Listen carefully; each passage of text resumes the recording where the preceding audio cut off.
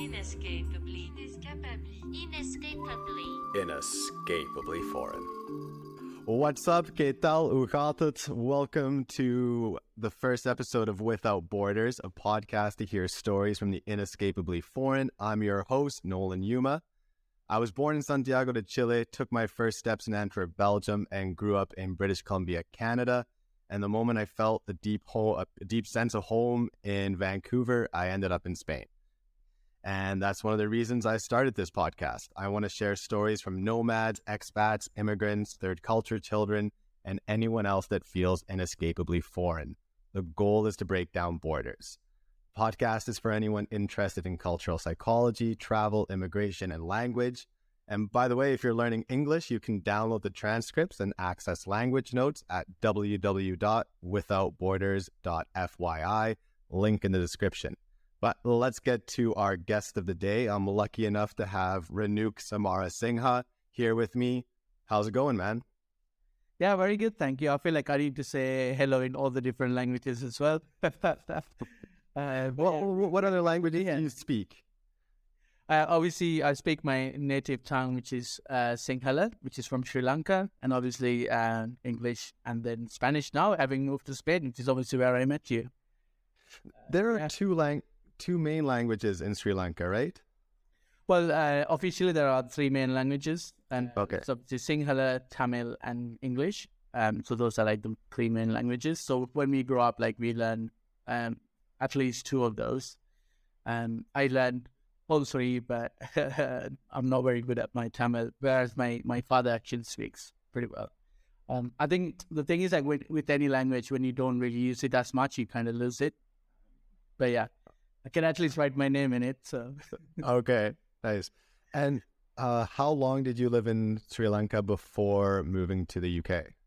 And I was 18 when I moved to the UK. Yeah, so until I was 18. Okay, so that's definitely so long ago now. Yeah. Yeah, that's it. Time to retire.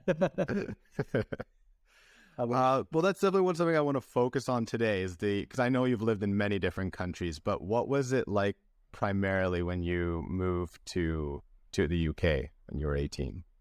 Yeah, and it was, I mean, the thing is, like, culturally, it's quite different in the way, like, I mean, I lived in a big city, so from that point of view, it doesn't really change that much. Like, it's going from one big city to another big city. But the biggest change for me was, like, going from that kind of Asian household of, like, literally depending on your parents and other people for everything to go into a Western country where you have to pretty much be, self-reliant. And, like, I've never even made a cup of tea before I moved to the UK, so that was a baptism of fire. That was quite interesting. Okay, well, so what are some of the different parenting styles there? Do you have any stories around that, or? Yeah, I mean, I remember, like, talking to some of my friends, like, and it was the same for me because it's not just your parents. Like, literally, your parents can see me in the street and tell me off, or even give me a whack if I'm being really naughty, or if I've done something bad, like, or, like, if I see somebody who's older than me, like, I always respect them as an auntie or an uncle. We always call them auntie and uncle, or elder brother or elder sister. So it's a very different psyche, a very different way of, I don't know, like, being with people. So when I moved to the UK, like, having, seeing my friends talk to their parents with their name, I was like, wow, that is, that would never happen. I wouldn't even think of that, like, so those kind of things were like a big change, as well as obviously, having to do everything by myself and having somebody else do it for me. Yeah. And what was one of the most difficult things when you moved to the UK? What was one of the biggest shocks? There's a lot of things. I think one was obviously having to work because I've never worked before. And I remember I was at university, so you could only do like 10 hours of work. So I remember I was working in a shop, and the guy asked me to sweep the floor, and I was like, no, I'm not sweeping your floor. So I called my dad and said, I want to go back home. Because I was quite spoiled back home, like, we had people to do it for us. So it was, I'm glad I went through it because it really helped me become resilient and change the way I was, the way I saw the world. I think, that really helped me. Because I feel like back home when I say home now, it's like London feels more like home, but home.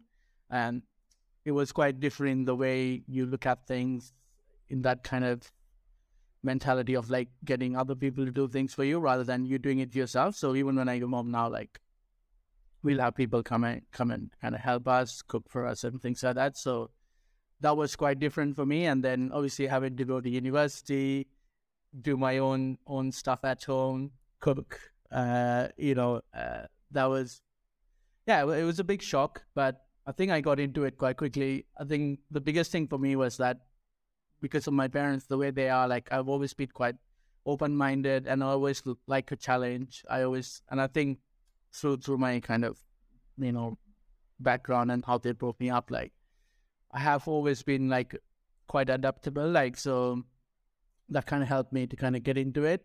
But it was a big shock. And did you have any family there already, or?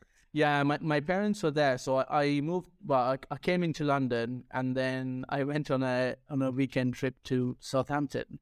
And my dad had some friends there, and they were like, "Oh, why don't you come here?" And actually, I got to the UK quite late in the summer, so they had already taken all the applications for universities. But I went to the Southampton Institute, and they were like, "Oh yeah, we'll get you in." And literally from a holiday to registering at a university just happened so fast. So I went from literally being at home as a child, as a kid, to straight away becoming an adult, living by myself, within a week. So that was quite hard. Yeah. But it sounds almost like you had a harder experience in England. Anything that was harder back in Sri Lanka for you? Not really. No, life was very good. I mean, I don't want to talk about it too much. It was very easy. Like I didn't have to do anything. I was quite. Yeah, I think I'm very grateful for my family and obviously everything we had. So I came from being like not a spoiled brat, but like just having a very different experience, to what I had in the UK. So it's a lot to kind of learn and adapt very quickly because, having to have a job, then full-time university, living in another country. I remember my first day, like it was literally the end of June, obviously that's summertime. And I was still wearing a jumper because it was too cold for me. That I was obviously not used to that. Like, I remember like one of the first times I saw snow, I was working in a shop in Argos. Don't know if you've heard of it. And the manager let me go outside and see the snow while I was working because I've never seen it before. Like, so there was a lot of different things that I got to experience because of that. But I think it's also made me who I am today because of those experiences. But I've been a very, very different, not in a negative way, but would have been a different person. Yeah, because it sounds in Sri Lanka, you came from a very privileged background. When you moved to the UK, do you feel like that privilege was stripped away at all, or? Yeah, I think that was quite a strange thing because, even when I was little, we've traveled quite a bit. Like my parents always like traveling, so we've been to like Singapore, Malaysia, Thailand, like, a lot of Asia, but it was my first time outside of Asia. And it was the first time I experienced racism towards me in a way that I never expected that because, obviously coming from that kind of well-off background to then people calling you a suicide bomber or asking if you lived in the jungle, it was like, I didn't expect that. And that was quite a very strange experience, I would say. And did that racism just come from everyday people, or did you experience any systemic racism in the bureaucracy or the immigration process? Yeah, I mean, it was from both sides. I think, from people, I think, people inherently, like as human beings, when we are faced with something we are not used to, we obviously put our defenses up. And certain people that defense mechanism could be aggression. For some people, it could be just hide away from it.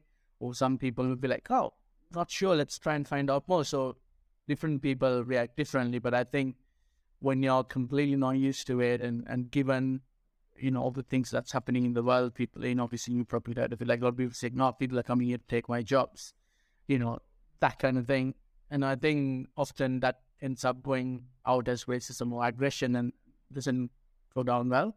But then some people have been quite nice and saying, hey, oh, look, and I remember like my neighbors were so lovely to me. Like they're like, oh, every morning they'll come and say good morning.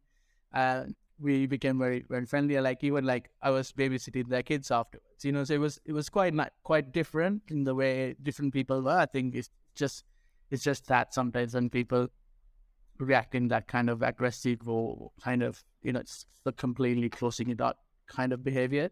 From an immigration point of view, it's tough. It is very, very hard.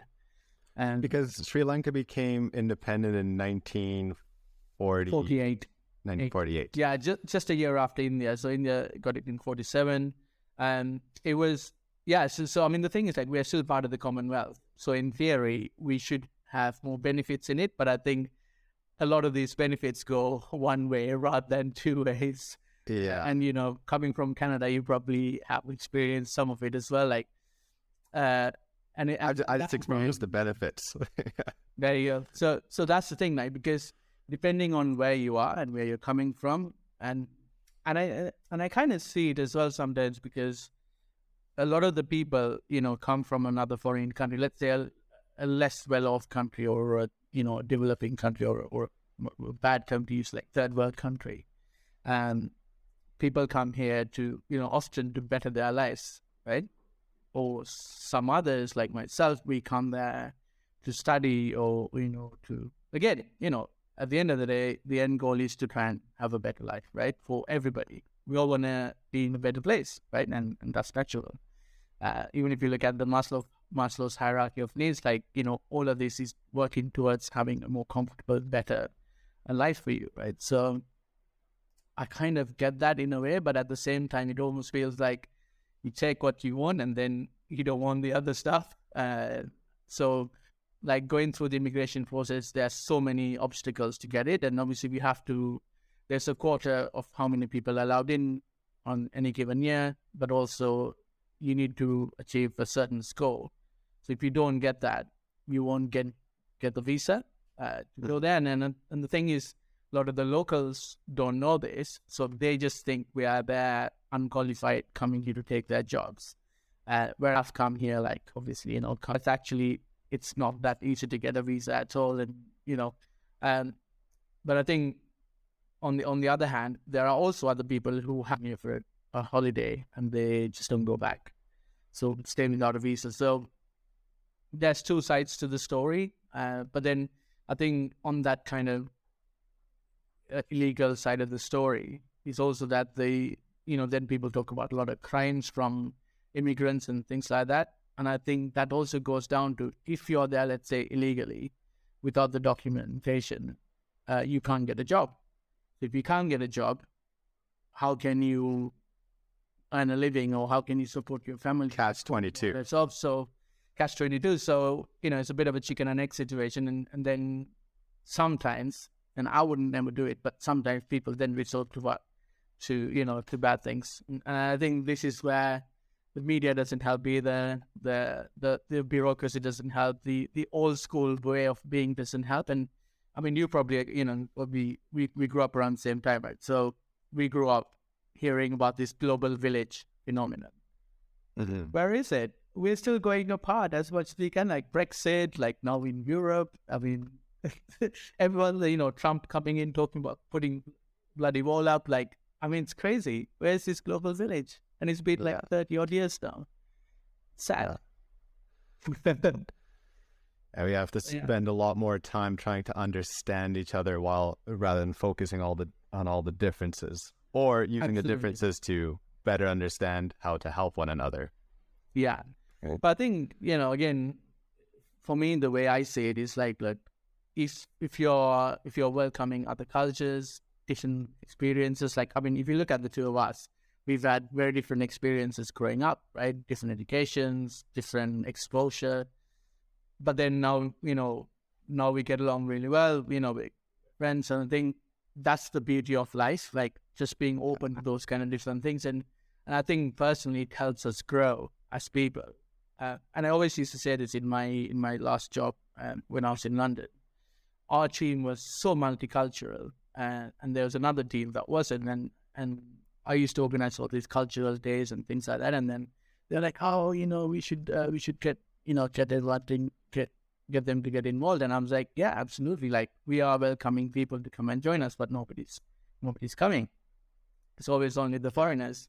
And I said, and therein lies the problem, because again, if you're not open to it, that's not going to help you understand, different ways of being. I think in a team situation, and this is what I used to say to my team, it's an absolute, positive that we are from different backgrounds, because if we're all from the same, like similar backgrounds, the way we think is going to be very similar. So the way we answer a problem is always going to be similar, give or take, right? For us, you're like, how to get to 4, it's like, okay, 2 plus 2. But also maybe somebody else comes and goes, what about 2 times 2, right?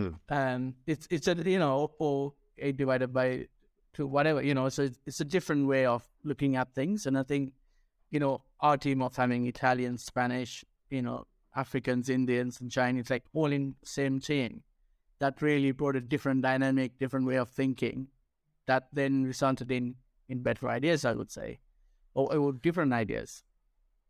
Yeah, I was also curious about that, because you're in business.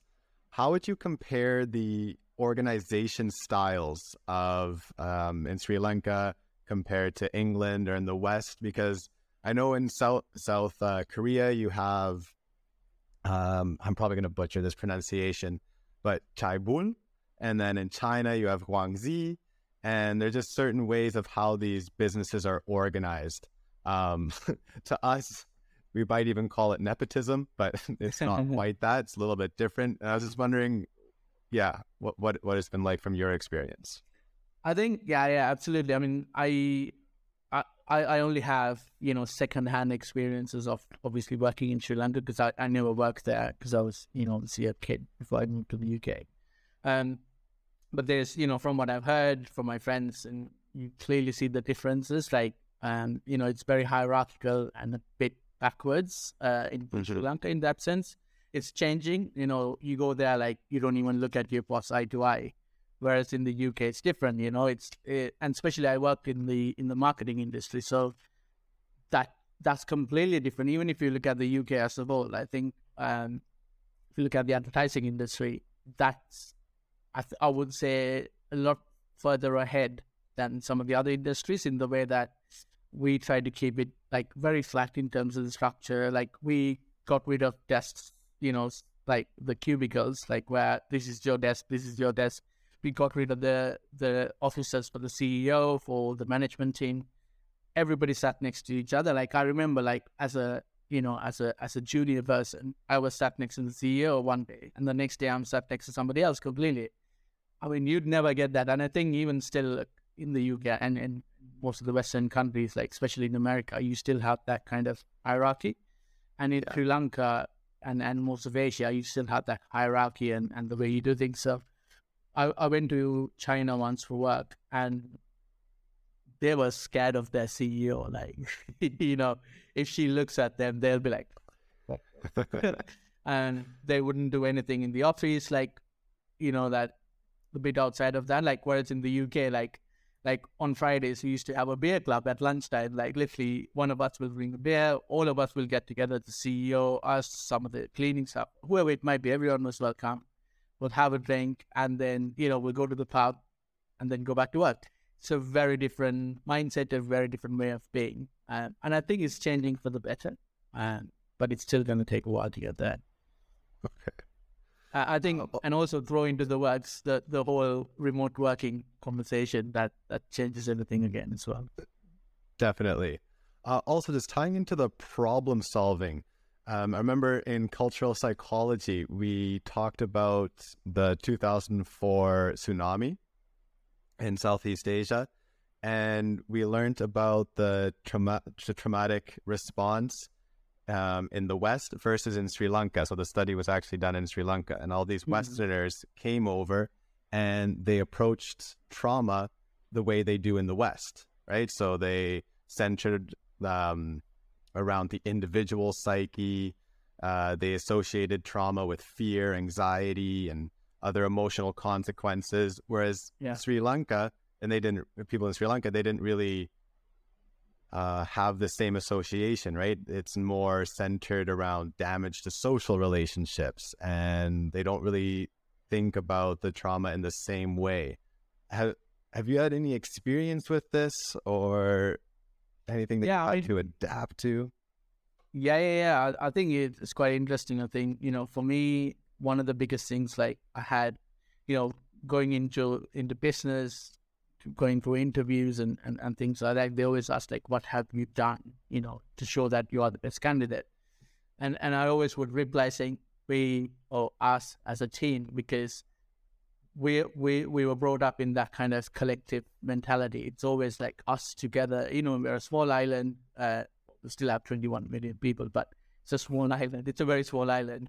So we still have that island mentality of like, we're always together. And, and like a good example of that is like when you have a wedding in Asia versus having a wedding in a Western country, you have like literally everybody you ever even heard of, or people you don't know, coming to your own wedding. Whereas you go to, in the UK, you have like 50, 60, 100 people tops coming to your wedding. So you clearly see that difference about, a smaller group of people or the individual mindset versus that collective, bigger social mindset. So for me, that was a big thing that I had to adopt. And I think sometimes my Sri Lankan still comes out, like when I'm talking, when I've come up with the idea or when I've come up with the solution or the initiative, I still always say we or us. And I remember often in interviews, like they were like, so hold on a second, just to clarify this, did you do this or did your team come up with this? So I'm like, oh no, I did. So I had to go back again. But it's just a hard thing to change. Like when it's really, I grew up until I was 18 there, so it's very hard to change something that's really ingrained in you. I almost hope it doesn't change. I love it. I think it's you see, like whenever we go out to eat, I'm always like, let's get loads of stuff and share everything. And I was with some friends, like sometimes you go in the UK, you get your own thing and that's it, you just eat that. And for me, I think it takes a bit of the beauty away of us being friends in a group, because you're like, back home, I would literally take a bite from my sandwich and then give it to you. And like, yeah, all good. Yeah. Because that's how it is. I'd be here, like, what? No chance. And actually, definitely. It's really interesting. Like one thing I saw, like, because I travel a lot, as you know, it's kind of often try to travel with different people. Like I go with, let's say, we did some travels with you and your brother, and I go with some other friends, and then while I was in Poland with two friends from Portugal, and we bought a couple of bottles of water, and because obviously with the war and stuff, it was very busy, so. I literally went and got like one bottle because it was obviously we need to help the refugees and stuff. So I just got one that we can share for the trip, and it was like a 5-hour journey. And so I got into the train, and we couldn't get our seats because they were like families, so we gave them our seats and stuff. So anyway, we were sat in there, and I offered the water to them. So straight away they opened it straight in with their lids, boom, boom, boom, and then I took it and I drank it without putting my lids on. And they're like, oh, that's such an Asian way to drink. And I'm like, oh, what do you mean? And since then, I've clocked it every time. All of my Western friends, most of them, they always drink with the bottle in your mouth rather than like that, because we always think like, oh no, somebody else has to drink from it. Definitely. But I have noticed that because I'm someone who hikes a lot, and I do notice other hikers, we do the thing where we bring the water a little bit further away and just let it pour, because you're probably going to be sharing that water bottle. Yeah. I thought that quite interesting, like That's definitely something I want to talk about on another episode together, because I think we're just about time here.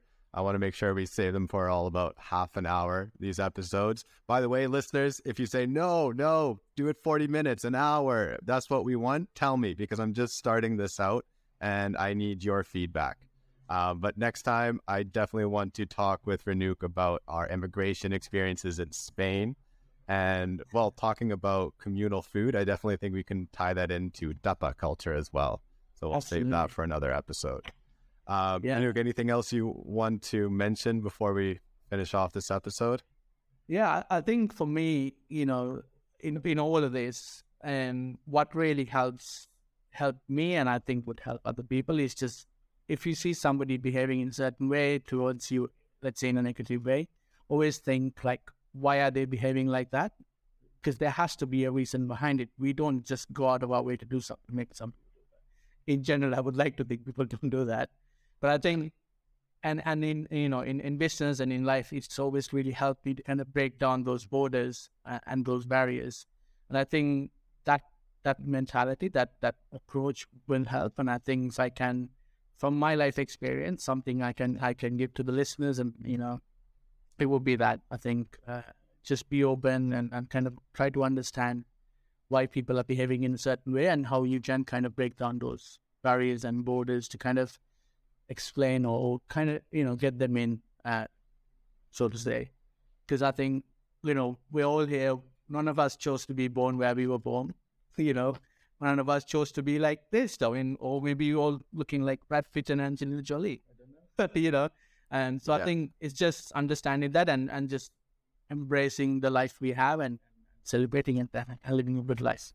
I think, for me, that's what matters. Perfect, man. Thank you, because that's exactly what I'm trying to do here with Without Borders. So Renouk, thanks again, man. Really appreciate it, especially since it's the first episode. It's a learning experience for me. And to all the listeners, thank you so much. Seriously, eres de puta madre, we would say here in Spain. And since this is the first episode, please throw me your feedback if you have any advice or critique. Or if you want to be on the show, you can go to www.withoutborders.fyi.